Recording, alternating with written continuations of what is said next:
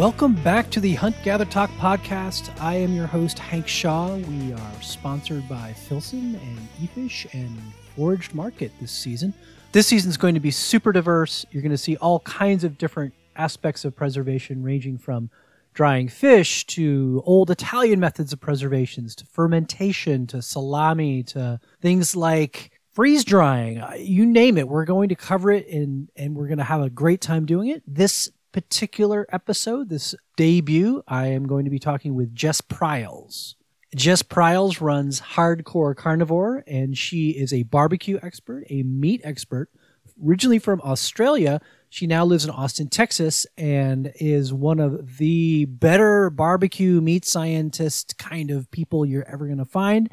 She's also super entertaining, and she and I are going to talk all about dry aging meat today. Dry aging is a huge topic. It is a topic that has a lot of myths about it and a lot of misinformation that we are going to hopefully clear up. Mostly we're going to be talking about dry aging big game and beef. So there will be a little bit of talk about things like birds and small mammals, but mostly we're going to be talking about venison, beef, bison, elk, moose, caribou, all of that sort of stuff. So without further ado, let's start season 4.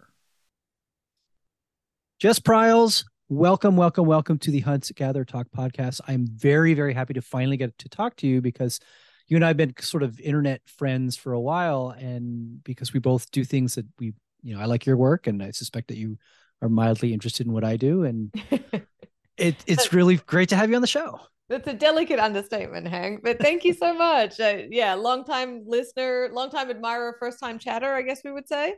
But yeah, no, I remember looking up your recipes when I first started getting into hunting, because it was something that was new to me. And so, yeah, it's great to be here finally. I know you as kind of the Australian Texan barbecue queen, but you have that is only an incomplete picture. So tell us a little bit more about what you do. You have a company now and obviously a very successful website and so on.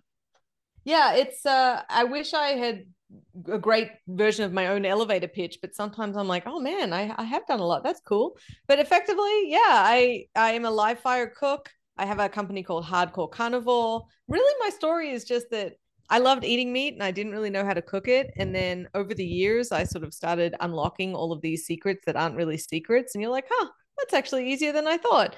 And then I shared that knowledge with other people, which really resonated. So I even went so far as to get really involved / obsessed in the meat science side of things, and went back to school 2 years ago to do a graduate program in meat science at Iowa State University. So delving a little bit into that part of things as well.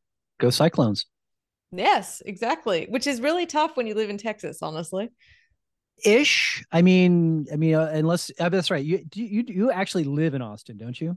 I live in Austin and I'm married to an Aggie, so it's like a compounded issue. Yeah, but Aggies, that's fine because they're not in the Big 12, but the Longhorns are with the Cyclones, so that can be a problem. Yes, I actually went to the game this year and felt very, very conflicted.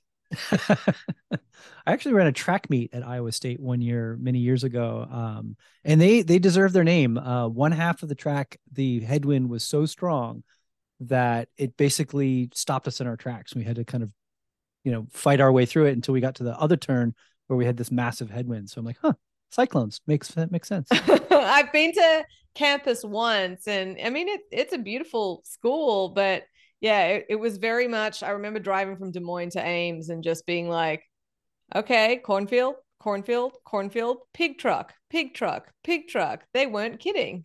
Okay. It really is just corn and pigs. And, bullheads. Yes, and of course. So I used to live in Minnesota, and so there's all these Big Ten rivalries too. Then this would be with Iowa.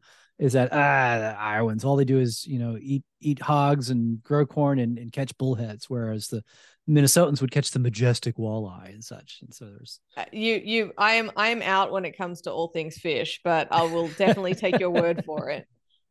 So I brought you on today because you are, especially because of the meat science thing, because I know dry aging red meats and birds and other animals is from experience and from reading scientific papers, but I don't have any kind of formal schooling in it.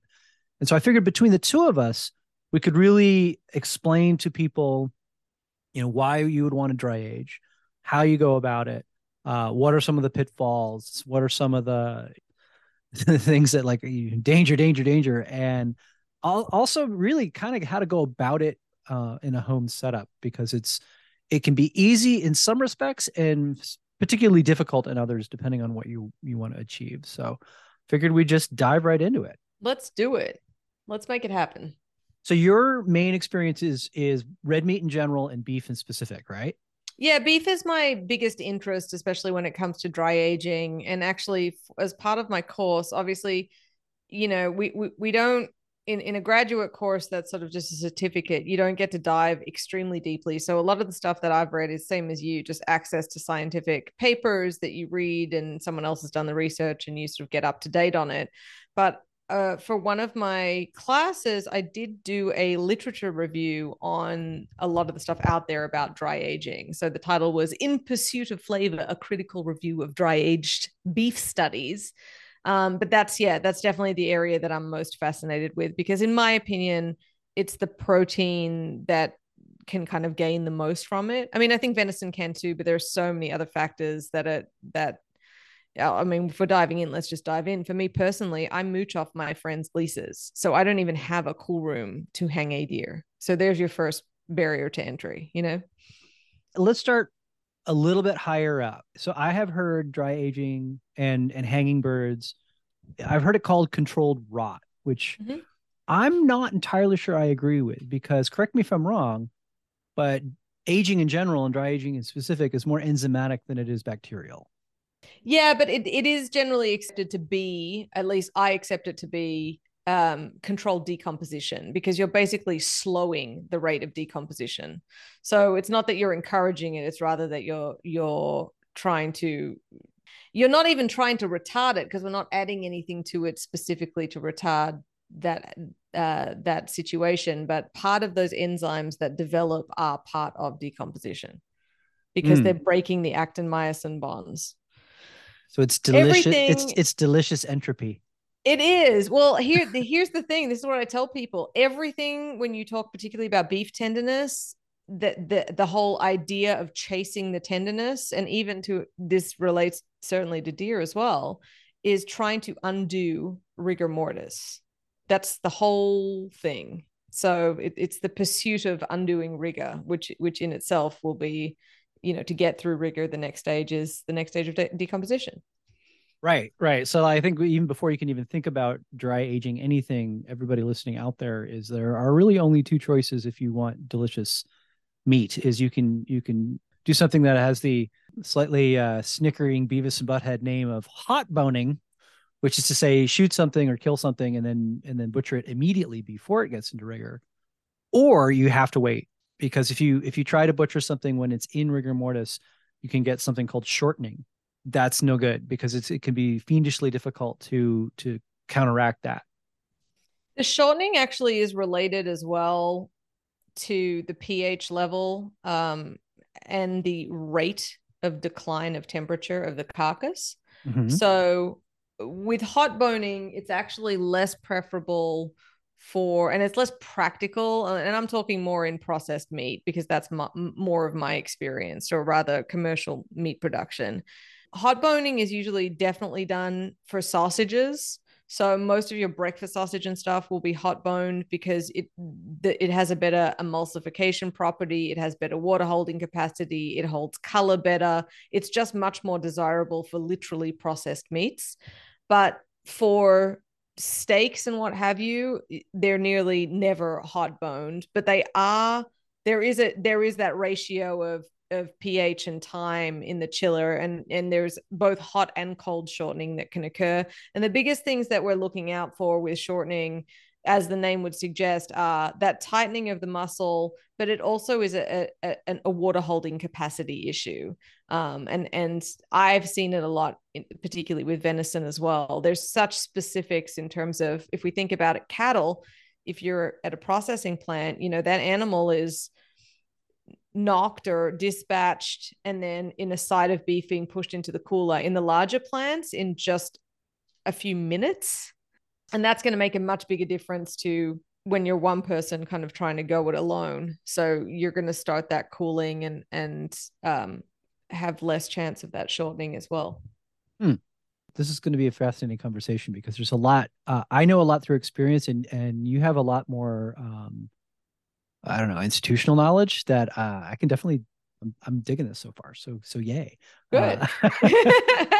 And that's what cold shortening in particular is what made me extra fascinated about really wanting to get into the meat science factor of it, because as cooks at the end of the day, Hank, I would imagine that where we are because we love to eat and we love recipes, and I love watching all of your exploration of Mexican flavors and traditional recipes as well. And then off the back of that, I think if you're a naturally curious person, you start then unpicking that. Okay, what do I like about this dish? Well, how do I make that meat better? Well, how can I source my own meat? Well, and so on and so forth. And cold shortening is one of those. It doesn't matter what you do to it once you buy it, or if it's already gone through that. It unfortunately that bell is hard to unring. So I found it fascinating. Is there a way to unring it? Because I've always said, like, if you have a this happens a lot with wild hogs, especially where somebody will shoot a pig and they will butcher it in rigor and they'll take the back straps off, and the back straps are tough as nails. And it's especially true with does and doe deer and hogs, where they're going to take that back strap off during rigor, and then they complain that the back strap is tough. And like, well, that's probably shortening. I mean, it could because the doe is 9 years old or the hog was years and years old too, but chances are it's shortening. And the only thing I've ever told people to do is like, well, you can make schnitzel. Cutlets are a great option. Chinese food is a great option because you're kind of slicing things into bite-sized pieces anyway. But in terms of like a medallion, you may be out of luck. But is there anything that I'm missing on that one? No, I mean, I feel like we might be using the term shortening slightly differently. In terms of the meat science version of cold shortening is versus just rigor, rigor and age of the animal. And certainly there's multiple different ways to tenderize. One is the manual tenderization, which will be your schnitzels and just hammering the shit out of it, right? Right. And then we can go into things like our dry and wet aging, which are basically we're purely talking about a tenderization factor in that case. But true shortening has a lot mainly to do with water holding capacity as well, which is not something that you can reintroduce. So that will be more about juiciness, which can also, so the whole thing's subjective, right? Because what if you might be someone who thinks, well, tender also equals or means juicy, or juiciness equals tenderness. And I might be like, I don't mind if my steak mouthfeel is dry as long as there's no bite resistance. So even the concept of tenderness, believe it or not, can be quite subjective. But on the whole, for older animals, it's definitely there's you just have to get creative about the recipes, or really cook the shit out of it, as it were. Quick shout out to one of our sponsors, and that is Filson. Anybody who knows me knows that I wear Filson because Filson doesn't break. It isn't cheap, but neither should it be because it lasts forever. And one of the greatest things that I have of theirs is their Mackinac jacket. If you're not familiar with this jacket, it is a kind of like a heavy boiled wool overcoat that you can wear anywhere from kind of cold to really cold. And for over 120 years, Filson has been the most trusted outfitter for this kind of outdoor sport, trade, and adventure wear. And for almost as long, they've been making that Mackinac cruiser jacket. Originally patented way back in 1914, this jacket has become a legend in its own right, spanning generations as the hallmark of an outdoor coat. Made in the United States, its heavyweight, all-wool body has classic snap flap pockets and a full-width rear pocket that I use as a game vest when I go grouse hunting. This jacket has often been imitated and never been matched. They last forever. I've had mine for at least a decade, and I know some that have lasted for many decades. Shop at Filson.com for the new limited edition green and black plaid Mackinac jacket. I have the forest green, but the green and black plaid sounds every bit as cool. Thanks to Filson for helping to sponsor this show. Back to it. To dry aging. I actually don't want to talk about wet aging today, because Okay. it's an entirely different topic. And quite frankly, I don't really do it very much because, um, all right, to hell with it. Let's spend a couple minutes on wet aging so we can get through it to get to dry aging. So my concept of wet aging is that number one, it's fine for like a week or two just for tenderization, but you hear of people vacuum sealing a piece of deer or beef or whatever for like a month. And even in the fridge, to me, that just sounds like a weird bacterial soup. And I just, my opinion of, okay, if you want to, if you have that tough backstrap, or you suspect that backstrap is tough, you could vacuum seal it and put it in your fridge for a week or two, and then that'll help a little, maybe. But for preservation, for long term flavor, blah blah blah, it's not really going to help you that much. Is that wrong? No, that's right. So here's the way that I tell people. Wet aging, wet aging and dry aging can both promote tenderness, but only dry aging can promote an improvement in flavor. And in fact, wet aging is either neutral or if you leave it too long can actually develop sour flavors, Yes. which is not what we want in our meat. Most studies show that there is very little benefit to wet aging over 28 days. So you could leave it in there for up to a month. A lunar I cycle. think, yeah, a lunar cycle. There you go. I personally think the sweet spot is 2 to 3 weeks, Yeah. because you're not starting to get too many, if any, of the sour notes develop, and you are getting marked increase in tenderness. And most importantly, and I think, Hank, this is a really important one to me personally. It's safe. It is safe compared to dry aging, which we'll talk about, which if you don't have a really good handle on it, which probably you and most of your listeners do, but in the same way as I'm sure, I got an email yesterday from someone going, oh, can I substitute the pink salt with kosher salt, which, demonstrates a complete lack of understanding of curing salts and why you My have to be favorite is careful with them. can I substitute Himalayan pink salt Exactly. for Insecure? I'm like, you could, but you might die. I have a quick story that I just think is like so representative of how challenging things like that are, which is in the university meat labs, the sodium nitrate has to be locked up and monitored, and a record for the USDA has to be kept of its use in the meat labs. But you can go on Amazon and buy however much you want because they're like, I don't care what you do in your own homes, but in this federal institution or in this state institution, we're going to monitor it and make sure that you're using at safe levels. So That's that's kind of crazy fascinating. to me, right? Well, let alone potassium nitrite. Pardon? And let alone potassium nitrite. Right. It's a I mean, saltpeter for the non scientifically inclined. it's just, but it's mind blowing. And so for me, it's part of that. The thing is, anyone can I remember when I first started dating my husband and he was living with a roommate, and I went over and this guy had a deer backstrap. You'll love this. He had a deer backstrap in his fridge wrapped in saran wrap that he would take out and wash every 2 days and then kind of loosely wrap it again and put it back in his fridge. Perfect. Which, if you don't know what we're talking about out there, washing meat will not rinse off bacteria. USDA does not recommend that you wash meat. You're more likely to spread bacteria that way, and ultimately you will sterilize it during the cooking process anyway. But it's really important for wet aging to work to be in a completely anaerobic environment. So not just saran wrap, it has to be sealed in vacuum seal. And then those enzymes can get to work breaking down those actin-myosin bonds, effectively just breaking that flex or contraction of the muscle to start softening it. And you do see a huge difference in it. So I think there's a time and a place. I roll my eyes a little bit, although I try and always have a mindset of, hey, you learn new stuff all the time. But people who are like, I dry age mine for 3 months, or I did a brisket for a year. There's no data to support that. And in my personal experience, I would argue that it has, one, probably developed an unpleasant texture and certainly an unpleasant sour taste too. So if you guys out there have not ever seen Jess's videos, she does quite a lot of them.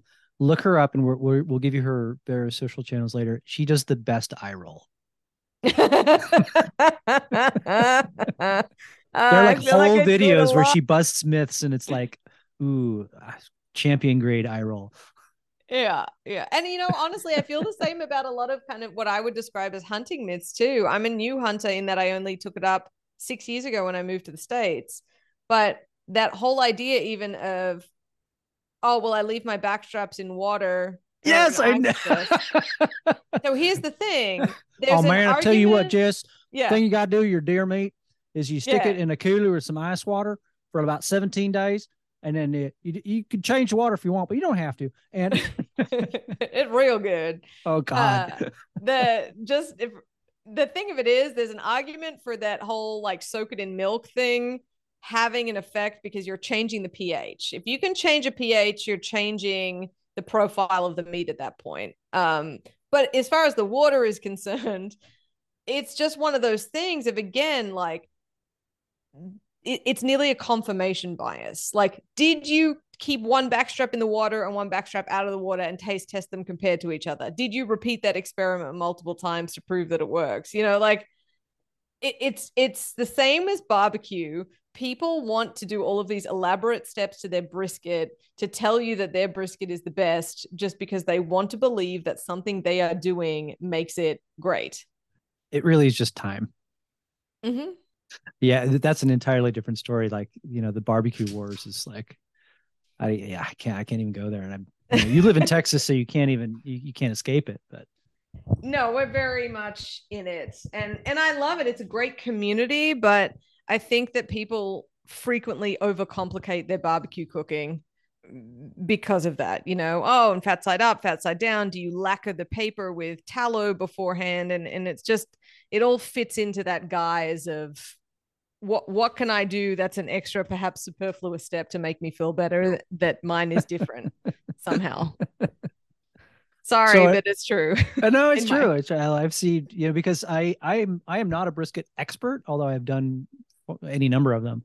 And I recently had to do a bison brisket from a 3-year-old animal. Mhm. And I just did what I always do, but except it took a lot longer. So I smoked it for about 8 hours, and then I wrapped it, and then I actually ended up finishing it in the oven wrapped, and it took like another damn near 10 hours because the animal was so old, to get that jiggle that everybody knows and loves. But Mhm. it happened. It took way more hours than, not that I expected, but kind of like I knew it wouldn't be 8 or 12 hour period because it was an old bison. Mhm. Um, Not really even an old bison, just it would be old for beef. And then it just took an extra 3 or 4 hours that I was like, oh, okay. But it worked, and it was super simple. But we Yeah. digress. So I dry know that's age. the problem. I felt like we were going to do this today, but I'm loving it. All these diversions. So with dry aging, my advice to people, because then again, I'm talking mostly to hunters, is because of the nature of dry aging, it requires time and space and a fairly decent setup, which we'll get into. I only really dry age on a deer or elk or whatever the hind legs above the shank, and if it's a giant animal, a backstrap. But if it's a normal animal, and I'm able to do this, I will basically saw a saddle. So you saw the backstrap off in front of the hips, cut the ribs, and you take it behind the shoulder, so you have essentially a saddle that will fit into whatever dry aging setup you have. And the reason why I only dry age those elements of an animal is because, in my opinion, and I definitely want to hear your thoughts on this, you don't get a lot of, like, the juice is not worth the squeeze for dry aging a shank or a neck or a shoulder that you're going to cook the hell out of anyway. And a dry aging thing, the real beauty of it is that you're going to eat it medium rare or medium, and then you get more enjoyment out of that than you would, say, 6-week dry aged burger. Am I wrong? No, I agree with you entirely. I if I haven't posted already, it's sitting in my drafts and it's why you should not dry age brisket. um their dry aging and the concept of aging is for steaks and meats that you intend to eat at a medium to medium rare temperature.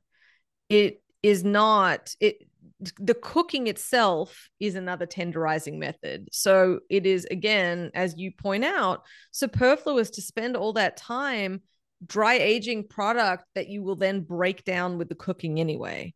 I guess one thing that we haven't, just to go a little bit higher level, the point of dry aging is that water weight gets lost during drying, which is also supposed to concentrate the flavor at the same time that that those proteins, those fibers are being broken down, those bonds are being broken down. So it's tenderizing. It's also concentrating in flavor as the water is lost. But there's also the X factor, which is also the molds, which is, we will talk about that for sure as well. But the idea is that with some dry aging, there is the introduction of molds similar to charcuterie or sausage making that can contribute flavors, like blue mold in cheese. Mm-hmm. So that's what I guess when we talk about, the flavor, is it worth it? Someone might argue, oh, but it's got such a richer flavor when I dry age it before I absolutely, cook the crap out of it.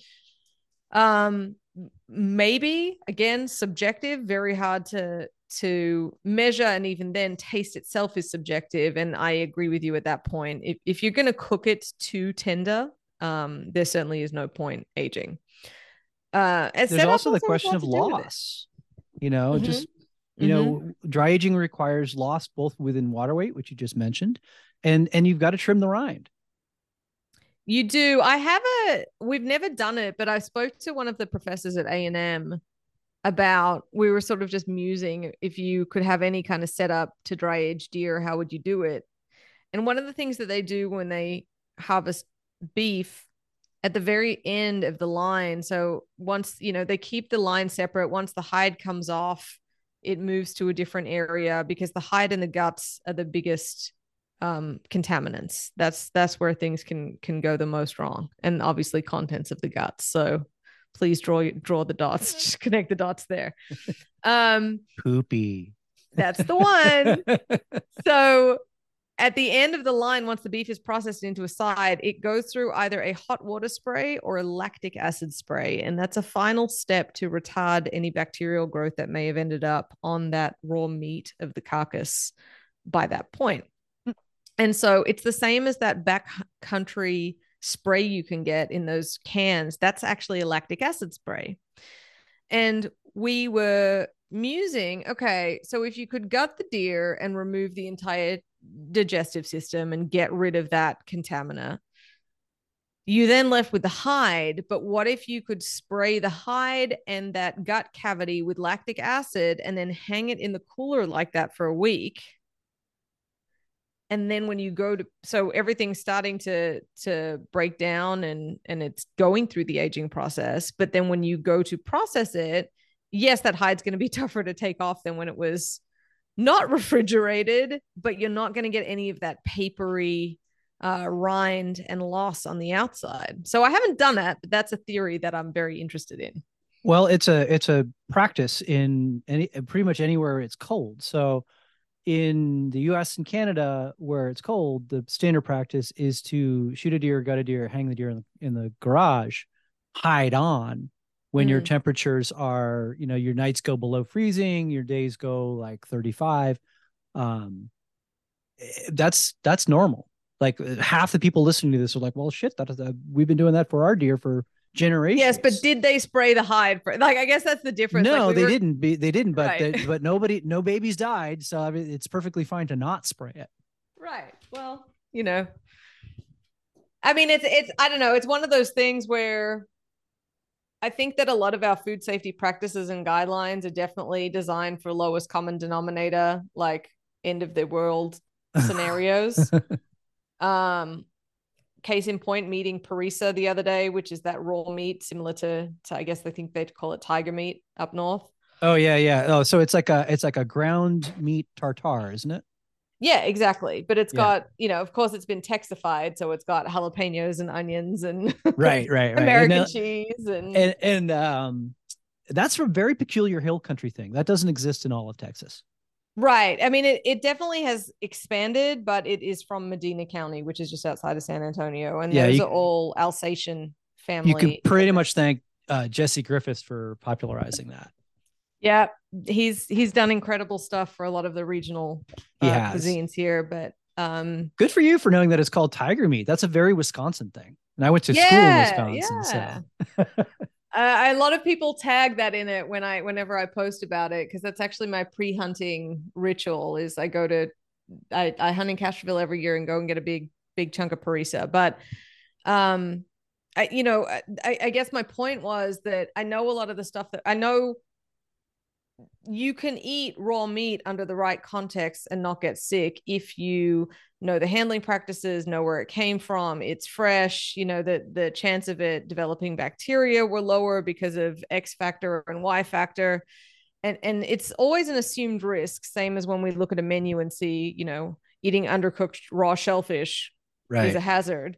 But also kind of in the same vein as caution, contents of this coffee cup might be hot.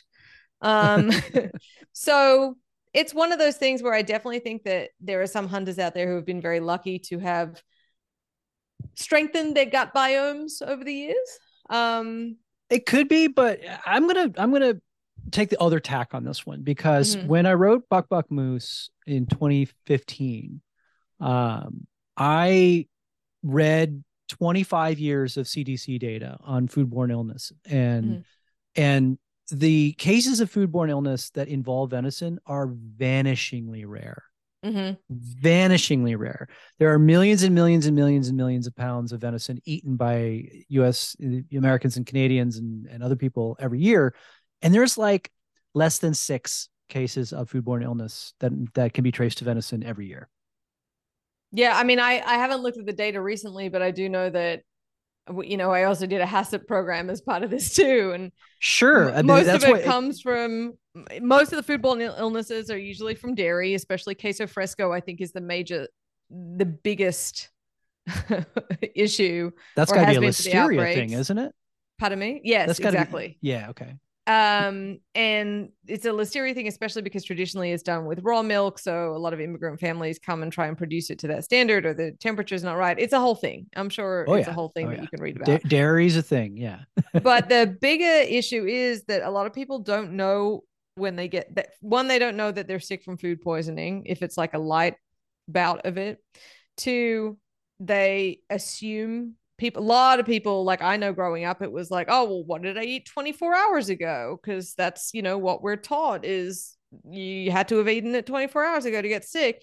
And the window is usually more around 72 hours that it's a possibility. So a lot of cases aren't reported, and a lot of people miscategorize what they ate, or assume there's the wrong thing that got them sick as well.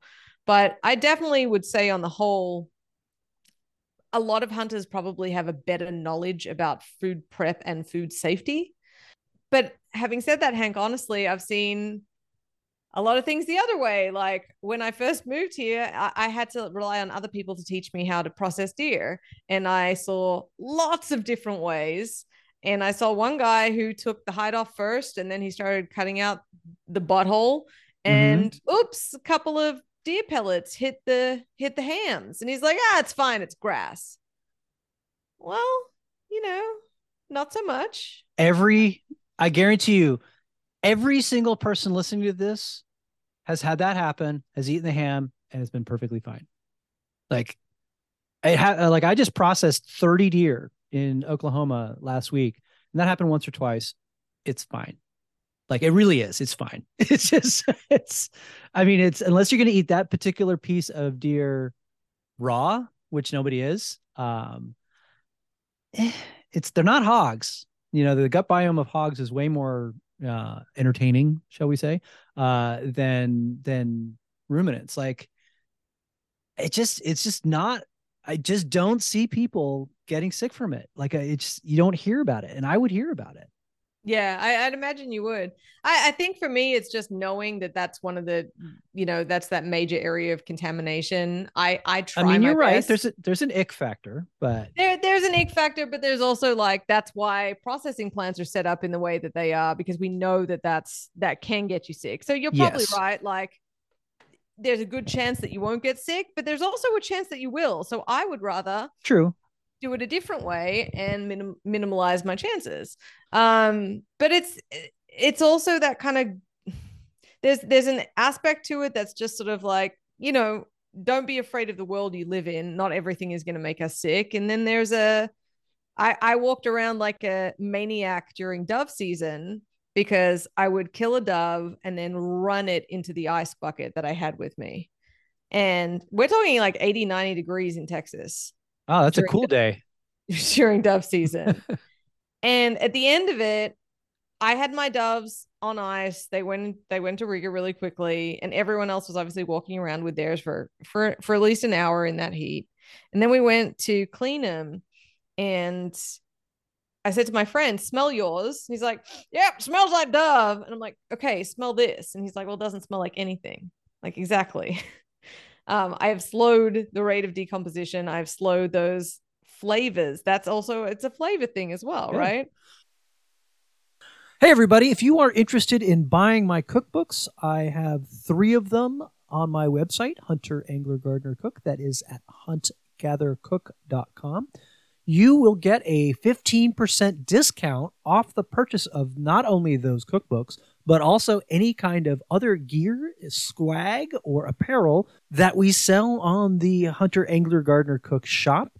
You use the code Hunt Gather Talk. That's Hunt Gather Talk in all one word, and you will get 15% off your order of any of my cookbooks or of hoodies or shirts or stickers and that sort of thing on the huntgathercook.com shop. You will see my cookbooks and you will see apparel and stickers and all that sort of thing. Use the code HuntGatherTalk and you will get 15% off. Thanks in advance for your support. That's a good segue into birds because I rarely put my doves on ice either, but I keep them in the open air in the shade as a kind of a half measure because at some point, like I don't want to. Sometimes my hunting spots for doves are 2 miles from the truck, and I'm not going to schlep 10 pounds of ice in a thing. So I'm just not, But yes, you're right. Doves in the sun and dove season is no. You can get a little bit of a flavor. It's probably also the reason why most people breast out their doves, but Right. hanging birds is an entirely different animal, and so to speak. And I've been fascinated by it, and I need to find an Englishman or somebody from Europe where this is done commercially, because all of the good scientific papers on hanging birds are from oddly enough, there's some from Australia, but many are from the United Kingdom and some in the continent as well. And I don't know how to explain this, and you might be able to help given the fact that you know a bit more about meat science, but it is traditional practice to hang a bird of pheasant size or smaller, hole it in the feathers, and there are arguments about the neck versus the foot. And the papers I've read said there's no qualitative difference between hanging a bird from the neck or hanging a bird from the foot. For the sweet spot seems to be 5 days at about 50 to 55 degrees Fahrenheit. Now, if you had a gutted deer at 5 days from 55 degrees Fahrenheit, that's a danger thing, but it's apparently not with birds. The reason why you only really gut birds that are larger than a pheasant because they have enough thermal inertia where they're not going to cool down by themselves fast enough. Like geese have to be gutted, turkeys have to be gutted, big ducks like domestic ducks, they should be gutted. And then in my personal experience with hanging birds, fat waterfowl, which we get a lot of in California. So fat waterfowl, the fat is so unsaturated in a wild duck that it will start to turn at that 50, 55 degree temperature after a couple of days. So I only really hang skinny ducks for more than a day or two. And fat ducks, they get processed much quicker because the fat is more valuable to me than the heightened flavor of a hung bird. But pheasants, Partridges, even quail. I mean, I'll let them sit in a cooler over ice. I don't get them wet, but I sit them over ice so they're cool for 3 or 4 days because it makes them much easier to pluck. The flavor's better, and they've fully gone through rigor. But this can all be done 20 degrees higher than you can with red meat, and I'm not entirely sure why. I'll be the first to tell you that I don't have any experience with that, because I think it's really important to acknowledge when you do know what you're talking about and when you're out of your lane. For But sure. I can definitely think of a few potential variables or reasons that might come into play. Certainly not with the temperature. It may be, and again, these are all theories. It may be that the oxidative rancidity flavor is less unpleasant on those animals, and so it can be stood to be at that higher temperature. It may be because, do you cook your pheasant? Do you leave it pink in the middle? Not upland birds. Waterfowl, I do. And are you leaving that waterfowl at that higher temps? Yeah, typically. But I do like it. I do like. I will, because of the any fat on a waterfowl will go off quicker. Like if I keep a pheasant at 55, I might keep Mm, a duck under 50, like in the 40s somewhere. yeah. And that's exactly what I'm talking about when I use the phrase oxidative rancidity, and that's more about flavor than anything else. So not taking into account toxins, which are different from bacterias, which obviously, like, if the meat has toxins in it, those toxins cannot be killed by heat, and that's what can make you sick. But that's very rare to see, especially in red meat, or beef, I should say, to be specific. But when we talk about meat spoiling and going bad, it's actually more than anything a flavor thing. Because theoretically, you could let, like, let's say that fatty duck, you could do it at 50 degrees and then cook it to medium rare, and it'll probably not taste very good because you've started to develop some off flavor compounds associated with oxidative rancidity, because that fat, and especially the tighter of the fat, so the makeup, as you mentioned, whether it's unsaturated or what that actual makeup of the fat is, can affect that as well and can affect the flavors. But because you've put that heat on it, it should be technically safe to eat to the point where you're not going to get sick. It just won't taste very good. Mm. So that's the other, like, really delicate balance of all of this. You know, and it's less in our community, and I think I see this more because I used to be one of those people in the general consumer category where bad meat is just bad meat, and they can't differentiate between, well, does it just taste bad or is it bad for you? Does that Right. make sense? Yeah, I mean, I deal with this with gamey all the time, so Mm-hmm. I don't want to really get into that because it's a big tangent. But but let's go back to red meat because okay, so the sweet spot for birds is, by all the surveys and studies, is about 50-55 degrees, and I lean closer to 50 for 5 days. So for red meat, I hear, and you know more about this than I do, that the sweet spot is 3 weeks to a month at 34-35 degrees. So here's the funny thing about that I've learned over the years about sweet spots and temps and humidities. And even when you go to a steakhouse and you see it say 21 days dry aged, it's all relative, because 21 days in my home aging unit is going to taste different to 21 days in my local Lone Star Meats, who has a full walk-in cooler just of dry aging loins. And so they develop flavor much more rapidly than I do. So it depends on the setup. It depends on how much green product you have in there with it, which is going to affect obviously the humidity, but also that rate of aging. There's so many variables, and that's one of the bigger problems. That literature review that I mentioned, we tried to find studies on this. There have been lots of studies on pork, especially prosciutto and Spanish and Italian hams, because it's such a beloved legacy meat that's a cultural icon, that there have been studies done on the flavor and the flavor compounds that develop and the caves and the significance of the areas that you're aging in. We don't have any of that for beef. Part of the reason, just to be frank, is that most studies are going to need to be funded, and it's only going to be funded if it's going to relate to high consumer satisfaction or usefulness. And dry aging is so niche that it's going to be, I don't know where we'll find funding to do those really detailed studies, including of the good bacterias, I talked about, or the good molds and what those actually look like.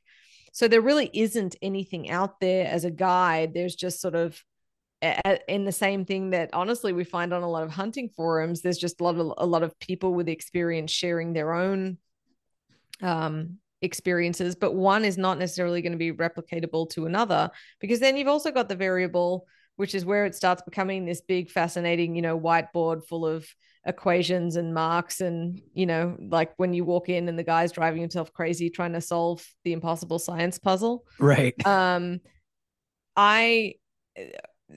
To me, then you've got things like age of the deer, size of the deer, breed of the deer, how long did it take to cool it down, how, like, all of this contributes.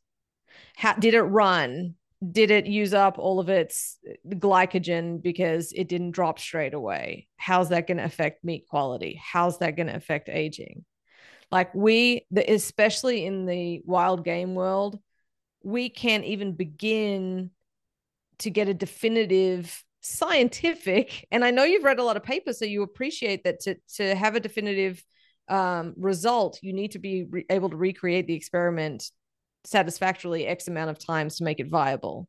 And it's nearly impossible to do that with wild game because your variable is so great. But I come from a family of artists, not scientists. And yes, I'm very well aware that the plural of anecdote does not equal data.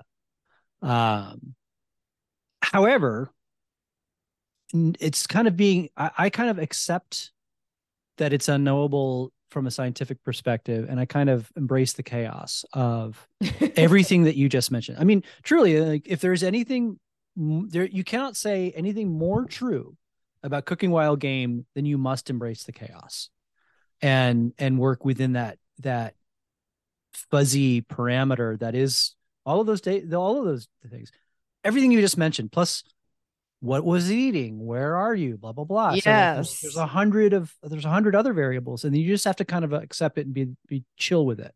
So when I talk about things like sweet spots, you're 100% right that yes, in some cases, 3 weeks is great. Some cases, 5 weeks is great. But I think we can probably both agree that it's got to be at least 21 days to get a flavor change, right? Yeah. And so you want to be somewhere, I would say, like, I can tell you in my fridge at home, to go anecdotal again, I'm somewhere between 21 and 60 days, because past that, you're starting to get too much loss, which I don't have to worry about from a commercial perspective. Neither do you. We're not trying to sell it at the end of it, but there's also a consideration. It also gets to a point where it's quite hazardous to cut at that point, especially with beef. The rind and pellicle is so tough that you would actually need a bandsaw to help with it, to help cut that off. So I'm somewhere between, you definitely need to give it a good month to do that, I think. And also, please don't buy those bags. I don't believe. Oh God, yeah. All right. So I have my own Umai bag, rant and rave, and there's probably other companies besides that, but I'd love to hear yours. I did not buy the Umai bag, but I did do some very interesting research contacting the team at Kansas State who did the scientific studies that Umai hang their hat on. And let me say this. Their biggest claim is that it's a one-way film, so that air can escape, but off flavors do not get in. Because if to scale it right back and just repeat ourselves, if you are listening to us, you do not dry age by throwing it in the back of a fridge. That is your beer fridge, that is your medicine fridge, that is your something else fridge. At least I don't. I'm a firm believer that your dry aging unit needs to be a standalone unit. It can be a fridge. It can be a beer fridge that you cleaned out and hacked, but it needs to not have anything else in it, particularly if you're trying to nurse a particular microflora in there. I'm kind of okay with it being a beer fridge because everything in a beer fridge is enclosed. I am not okay with a fridge with other things that can contribute aromas and flavors. True, but the argument with beer fridge is it's open more frequently to get beer out of it. And which I would argue is that that's entirely beneficial because typically in a beer fridge, if in this setup, and I've done this for a decade, because you open it up once or twice a day, that gives you your airflow. And I mean, again, we're not talking about, I think both of us actually have dry agers, if I'm not. Yes. Yeah. I've got a so those are like that was like my, instead of buying a Miata for my midlife crisis, I bought a dry ager. And nice. They're expensive and they're fantastic and they're wonderful, but for 98% of the people listening to this, you can't afford it. So we're going to go into like what's a good setup. But I did start by building my own, and I decided okay. that it was okay, but what the takeaway for me out of it was that it's crucial to have humidity control. It's not it's not acceptable to just be like, now I'm putting a computer fan in, now I'm adding a salt block. Like the up and down, I equate it, if anyone out there again is a barbecuer, it's like saying, okay, you have to hold your smoker at 250, but if you're spiking to 300 and then down to 200, and that's not going to be, it doesn't even out in the wash. It doesn't be like, well, it's equivalent to 250. Those temp spikes and drops are going to screw you at the end of the cook. But so yeah, I do have a dedicated setup for it. So here's the deal with the bags. I did an experiment where I bought this bag and I bought a huge loin of beef, and so I was using the same product, and again, not scientific because I just did it at home, but I tried to get rid of as many variables as I could. Cut that loin into 3 pieces, put 2 pieces in the dry aging bag and 1 piece in the dry aging fridge, like normal, naked. I put one of the sealed bags in the dry aging fridge, and I put the 3rd bag in my regular domestic fridge, which is what most people would use it with. And again, remember, their claim is that it only goes one way. And what I found at the end of it was, if nothing else, the one that was in the bag in the dry aging fridge should not have any taste at all of those funky, truffly, moldy notes, because it was not exposed to that fridge, to the contents of that fridge going into the bag, except that it did.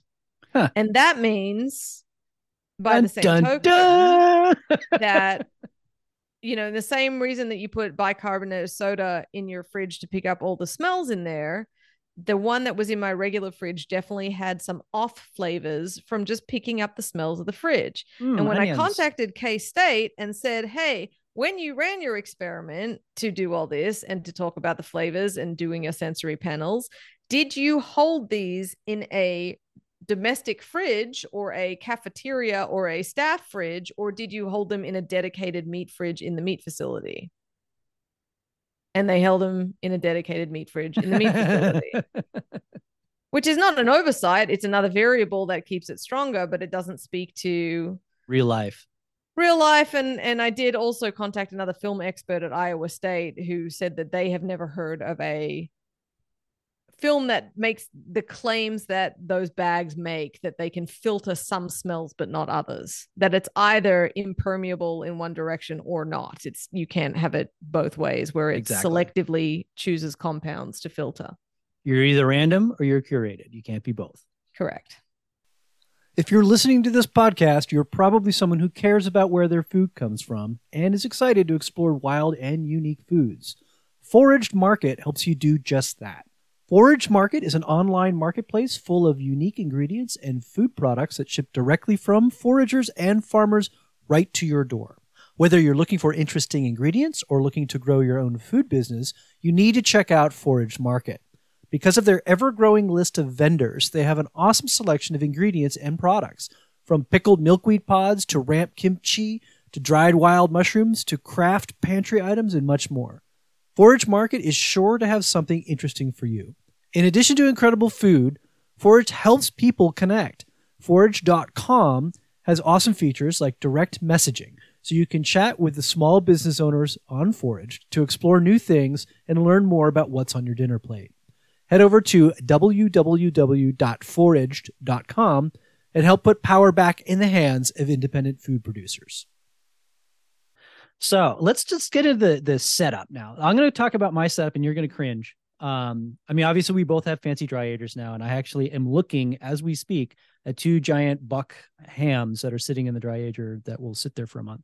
But before I was elevated to this exalted status, what I did and what I came up with, and this is what I write about in Buck Buck Moose back in 2015, is that this works. Jess is about going to tell you after I'm done of a better way than what I did. But the bare bones way that I found that works is actually do use the beer fridge for the reasons we just talked about, which is you go into it and that creates airflow, because no airflow is really bad for dry aging meat. 2, it is attached to a regulator, right? So regulator goes into the wall, fridge goes into the regulator, and you can control temperature by that. You can buy these for like $50 online. And I set it at like 35 degrees, which is not, creates nice ice cold beer, and it's colder than your normal fridge, at least that normal fridge. That normal fridge is kind of janky. And so it gets you to a safe temperature. So the beer sits on the bottom. Then I put the rack over the beer cans. And then over the rack and the beer cans is a baking sheet with another thing in it. So a smaller, like a big giant baking sheet that covers the whole thing. Then inside that is a smaller like roasting pan thing. And that had rock salt and water in it. So that kept the fridge humid. And then the rack above it would be whatever I was dry aging. And so that creates humidity. It's a good temperature. And then the act of grabbing a beer creates some airflow, and it works. I mean, did I dry age for more than a month? No, but it worked good enough. And so I think that, in my opinion, that would be the floor of what you would do. Now you built a dedicated thing. And so how is yours better? So I bought a beverage fridge with a clear door, which if you don't do that, you'll save yourself a ton of money. But I wanted to see it because fascinating.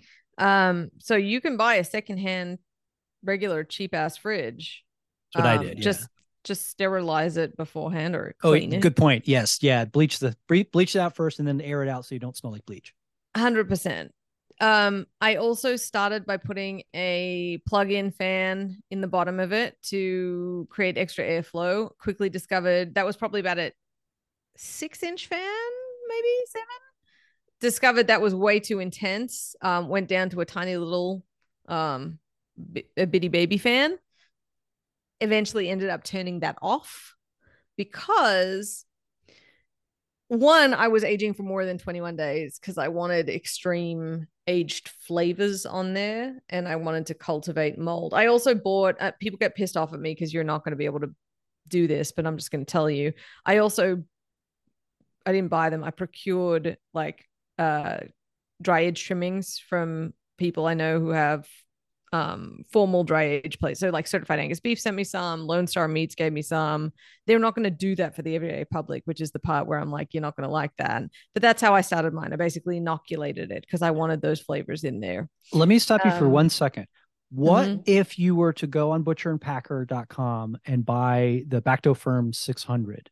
Did that too. Okay. So let me tell you. So for you guys listening out there, that's the charcuterie mold. That's that nice tight white mold. So that's slightly different to the. So here, okay, you're about to open a massive Pandora's box, but I'm just going to try and get it all out there, right?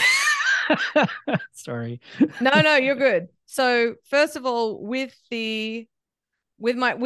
tried that introduced bacteria as well. The biggest problem for me is because I wasn't introducing things regularly enough, because beef is really expensive, especially on that size, and I didn't have a lot of wild game to add to it. Everything was drying out. So the fans were too extreme. Seams were opening in the meat because it was drying too quickly because the humidity was too low.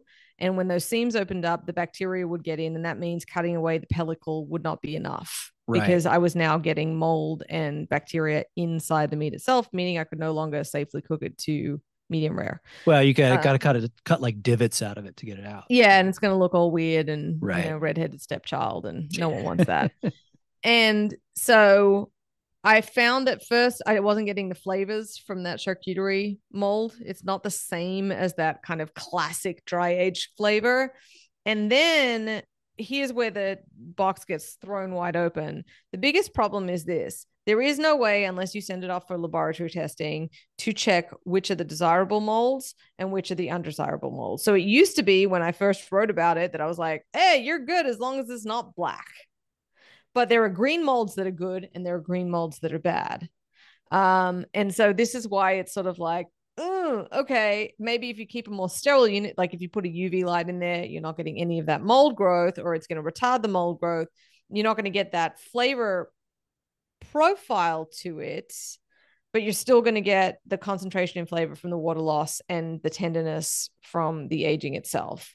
So mold now, even though that's what I like most about dry aging in terms of flavor, is also now the big kind of scary, because there's also the toxins that I mentioned where you can cook it to 160 and you can still get sick.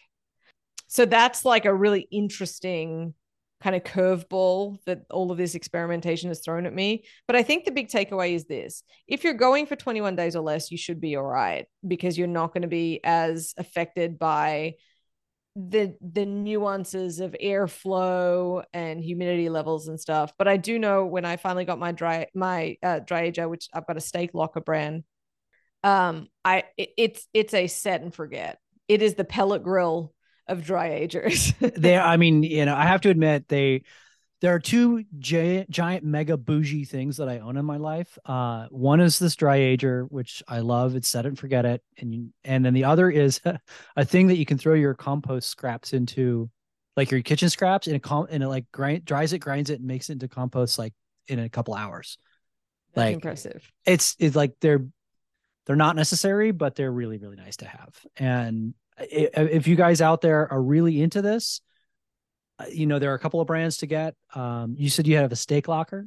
Yes. Yeah. And I've got a dry ager, like the German one. They're not cheap.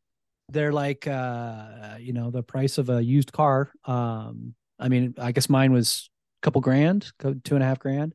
But they go much higher than that.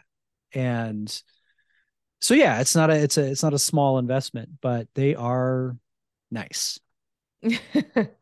They are. And if you're I think that if you are somebody who hunts all year round, it's hard to justify unless you can add meat to it frequently, basically. But if you do, then I think it's like buying, like a good thermometer, $100 thermometer instead of a $10 thermometer. It's relevant to what you're doing, and it ultimately increases your satisfaction in your meal. Yeah, I mean, for me, the reason why I bought one was dry aging when it's that time of year, charcuterie when it's that time of year, and dry aging fish when it's that time of year. So the units are good for all three of these things. And so, like, in the summertime, there's fish hanging in it. And in the dead of winter, it's all charcuterie. And then right now it's all dry aging. So. Mm-hmm. And so it can be multi-duty, right? Yeah, you can set all the different parameters. So like charcuterie, you want the temperature to be up around 50, 55 even, and you want the humidity to be fairly quasi low, like 75%. Mm-hmm. Whereas dry aging, and then we haven't actually set a number yet, but I think, correct me if I'm wrong, dry aging is really best at much higher humidities, higher than 75%. Yeah, I set mine to between 75 and 80. That's that in the limited research, again, what I've personally done at home and what I was able to ascertain on the studies that have been done, that's kind of the sweet spot. So, at least for my experience. And back to a home setup, like what both of us are talking about, there's a slightly more expensive deal that you can buy. It's like about $120, and you can get them on Amazon or wherever. I get them from my local brew shop. It's like a double regulator. So regulator goes into the wall, fridge goes into the regulator, and there's your temperature. But there's another plug and another readout for a humidifier. So you can set a humidifier in your spare fridge. And again, this might make your beer bottle labels a little wet, but if you use cans, it's no big deal. And you have a little humidifier in there, and then that plugs into the regulator as well. And you can set both the temperature and the humidity that way. And that is infinitely cheaper than these fancy boxes that we have. So if you're kind of getting your feet wet, I highly recommend that because that is better than the pan of salt water. Or Black Friday wine fridge sale, because Yeah, wine fridges often have humidity control. that's true. So they don't ruin the corks. Mm-hmm. You'd have to check, obviously, that they go to the temperatures we've been talking about. Yes. But Yeah. Oh yeah, I got my wine fridge. Why is my meat all rotten? It's 55 degrees in there. yeah, exactly.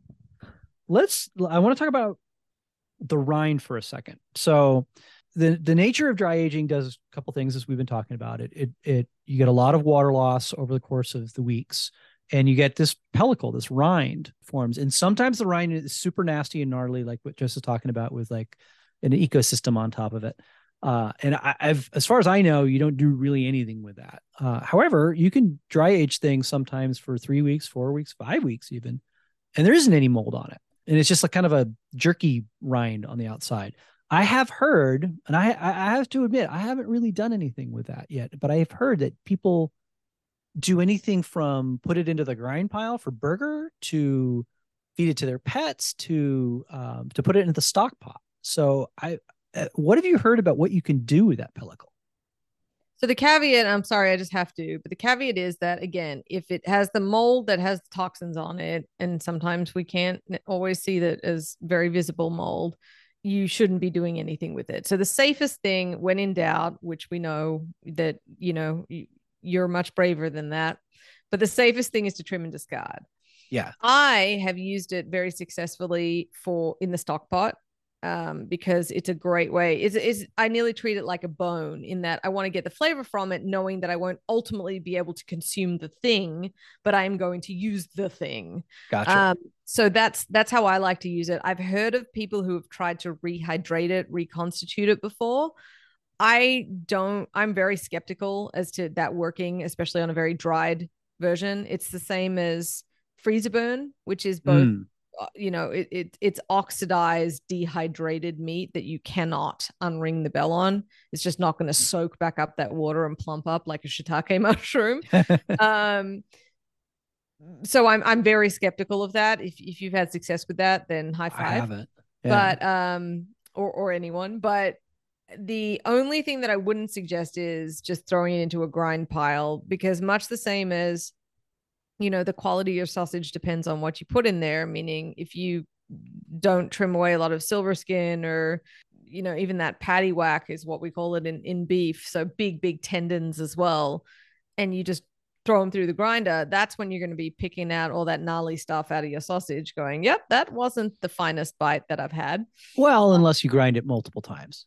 Unless you grind it multiple times, which I don't, because really, I don't have time for that. I just trim them really, really carefully. That's very Texan. Well, yes, of course you do have time, because you spent your time trimming and not grinding.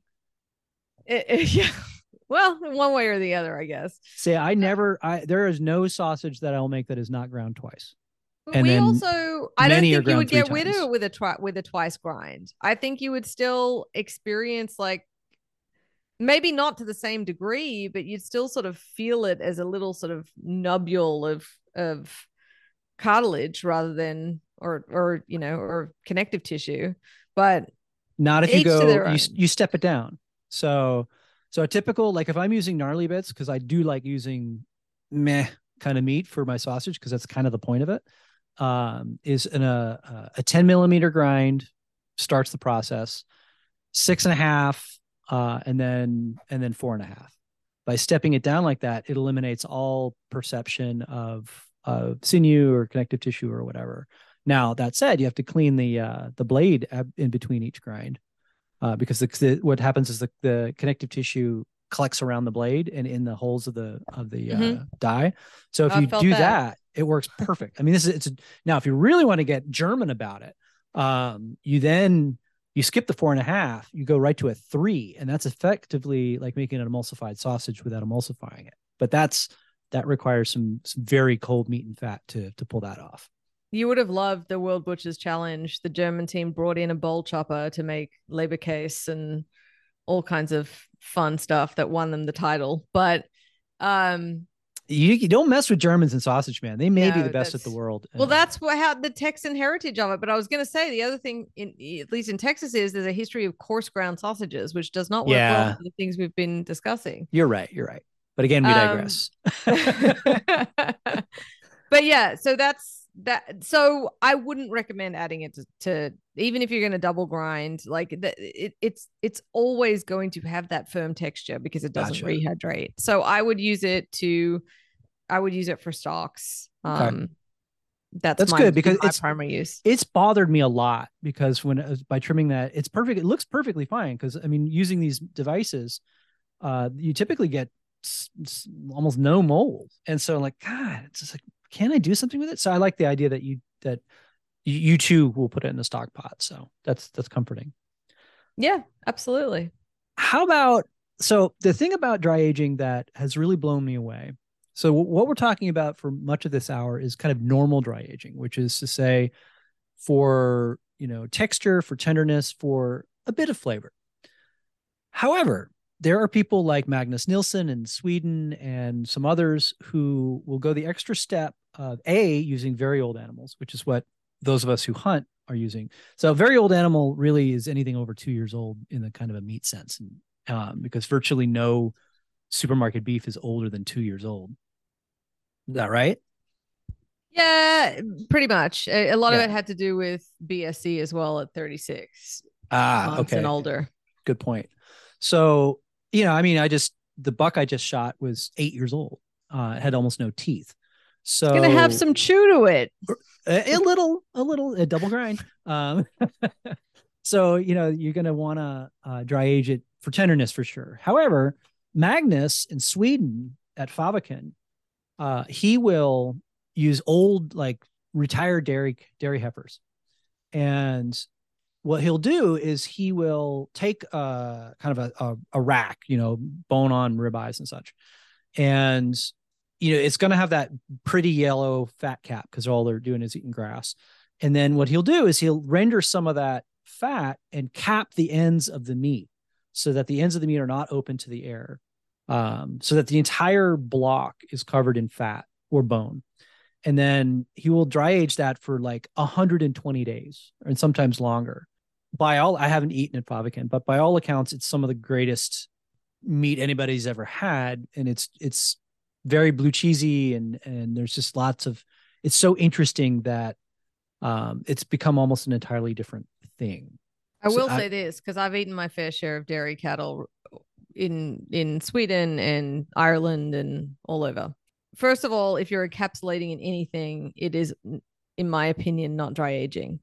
It okay. is a form of wet aging. It is not completely anaerobic because it's not vacuum sealed because that tallow can be porous or whatever he's sealing the ends with. But if you are not having a rapid loss of water, which you're not if you're encapsulating in butter or tallow, you're not dry aging. You are aging, you're just not dry aging. Interesting. So walk me through. So tell me, okay, so what's because you are losing water slowly and you are like my impression is it just slows everything down dramatically. But it's like this, Hank. Uh-huh. Is it Metallica or is it Metallica before Black Album and after Black Album? I'm not sure I can answer that question. Was that too obscure? I mean, I'm not a huge heavy metal fan, but It's basically like this. They're the same band, but they've put out their albums in their early career and nothing like their albums in their late career, except we still all call it Metallica, but you have to kind of qualify it. So I okay. would say that the term is aging, and then we qualify with different things like tallow aged, wet aged, whiskey aged, dry aged. Okay. And so for me, dry aged would represent a certain rate and ferocity of water loss. Got it. Okay. I Yeah. wonder about this one. So, reel me this, Batman. I wonder if there's a point at which a traditionally dry aged piece of meat hits that same flavor note as Magnus's tallow aged piece of meat.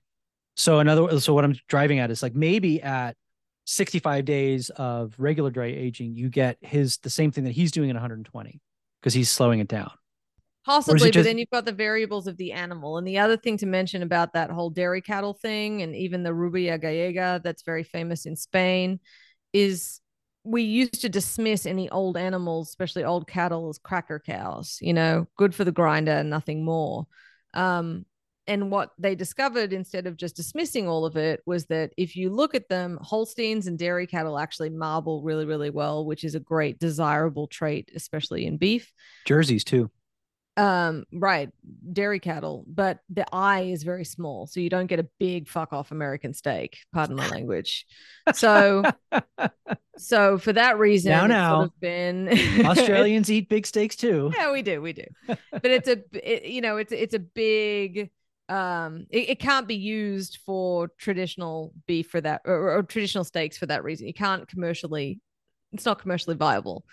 But what they realized is that a small percentage of these retired dairy cattle actually end up being an incredible delicacy. The eating quality is great. They haven't developed some of those tougher qualities that we traditionally associate with older cattle. And so places like Farviken, places like those top restaurants in Europe that are famous for these aged dairy cattle, it's still a tiny single-digit percentage of the whole dairy cattle that can grade to that quality. It doesn't mean that any old dairy cow is going to end up tremendously flavored, even if Magnus does his tallow tricks on it. I did not know that. And how might that translate into us as hunters? That's a great question. It's a tough question. I think, so to speak, it has a lot to do with it. I mean, it has a tremendous amount to do with genetics.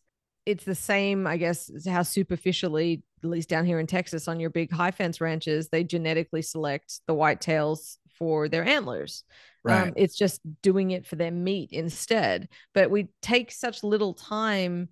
We don't generally cut the animal open to try and grade it. And obviously it's nearly impossible to try and grade deer anyway, because there's not going to be intramuscular fat.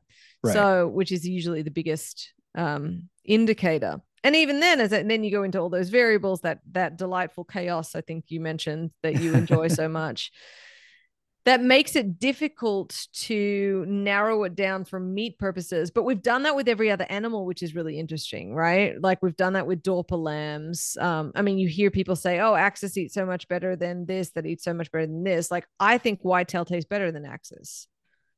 Blasphemy.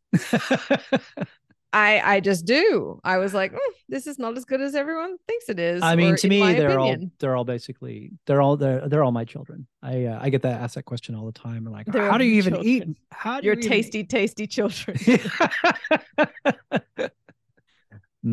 Children. I just saw the worst, best meme yesterday.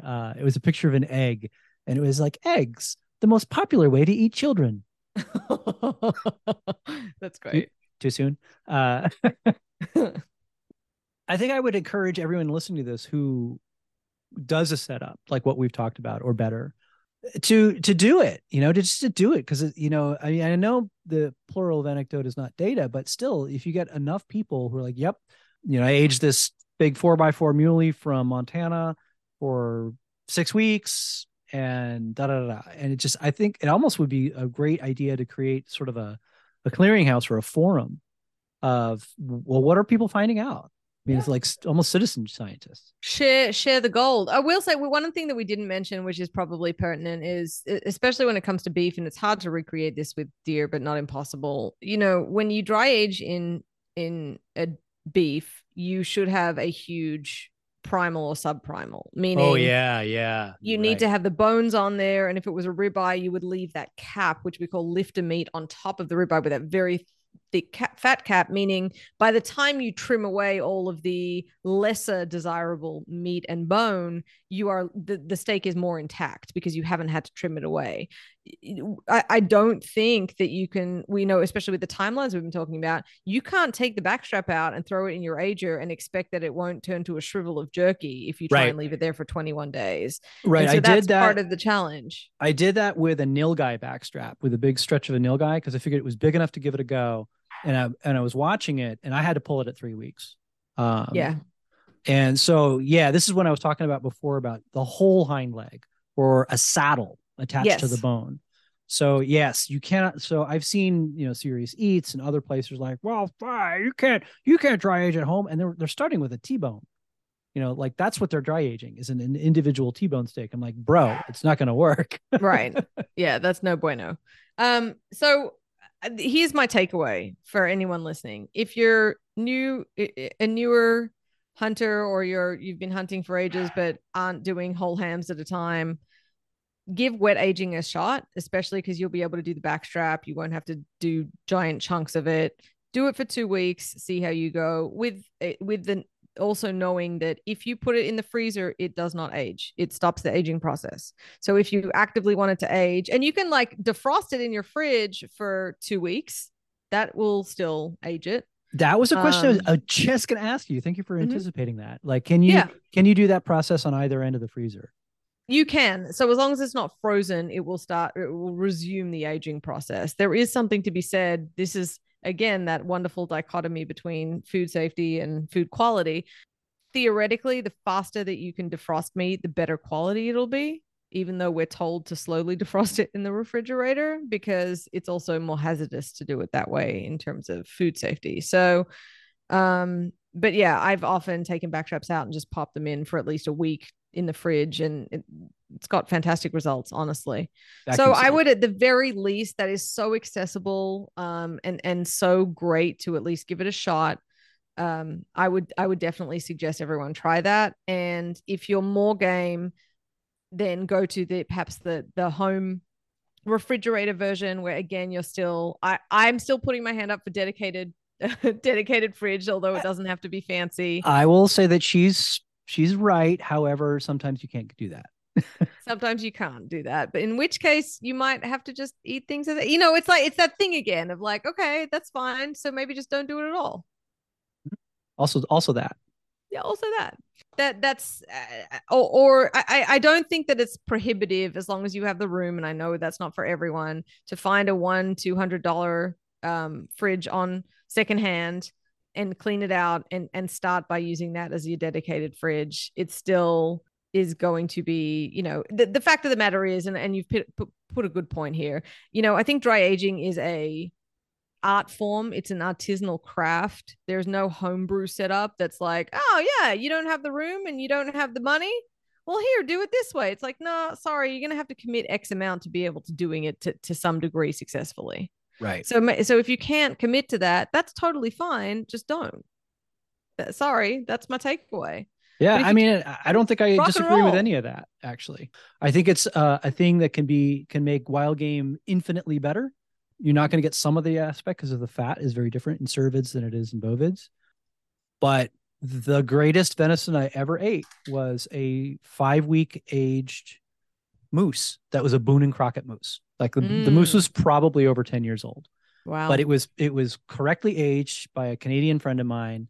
And it was transcendent. It was like, this is why people love moose. And you can get that with your own game if you do this with some thought. Like, this is not something to just like, oh man, let's do this. And you could end up with either jerky or much, much worse. Exactly. And then it comes to the fact of like, it's always fun to experiment, but there is sort of, from an ethical perspective, it really is just a shame to have loss like that from an animal that you've hunted. So right. That's why I guess I'm more likely to promote being conservative about your approach. I agree.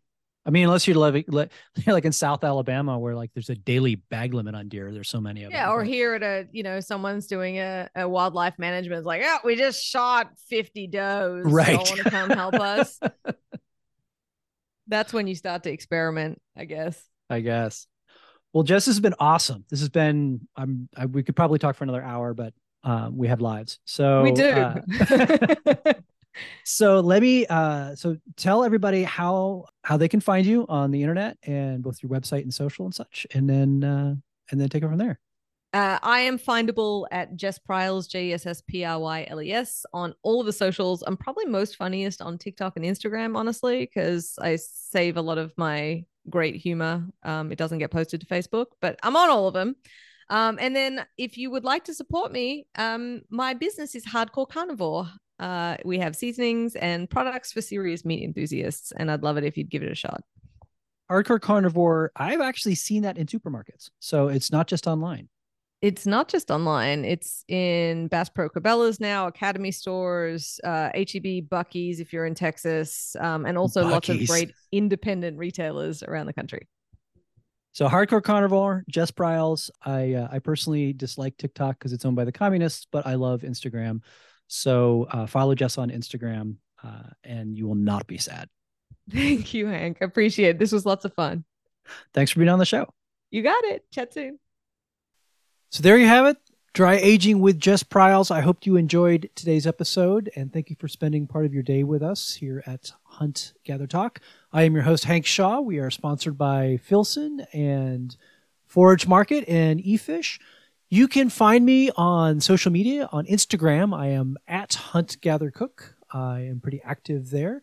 You can also find me at huntgathercook.com. That is my website, Hunter Angler Gardener Cook, and you will find hundreds and hundreds of recipes for all kinds of fish and game. You'll find pickles, you'll find preservation recipes, the whole nine there. So again, you can find me on Instagram at huntgathercook, or you can find me on my website at Hunter Angler Gardener Cook. Thanks again. I'm Hank Shaw, and I'll talk to you soon.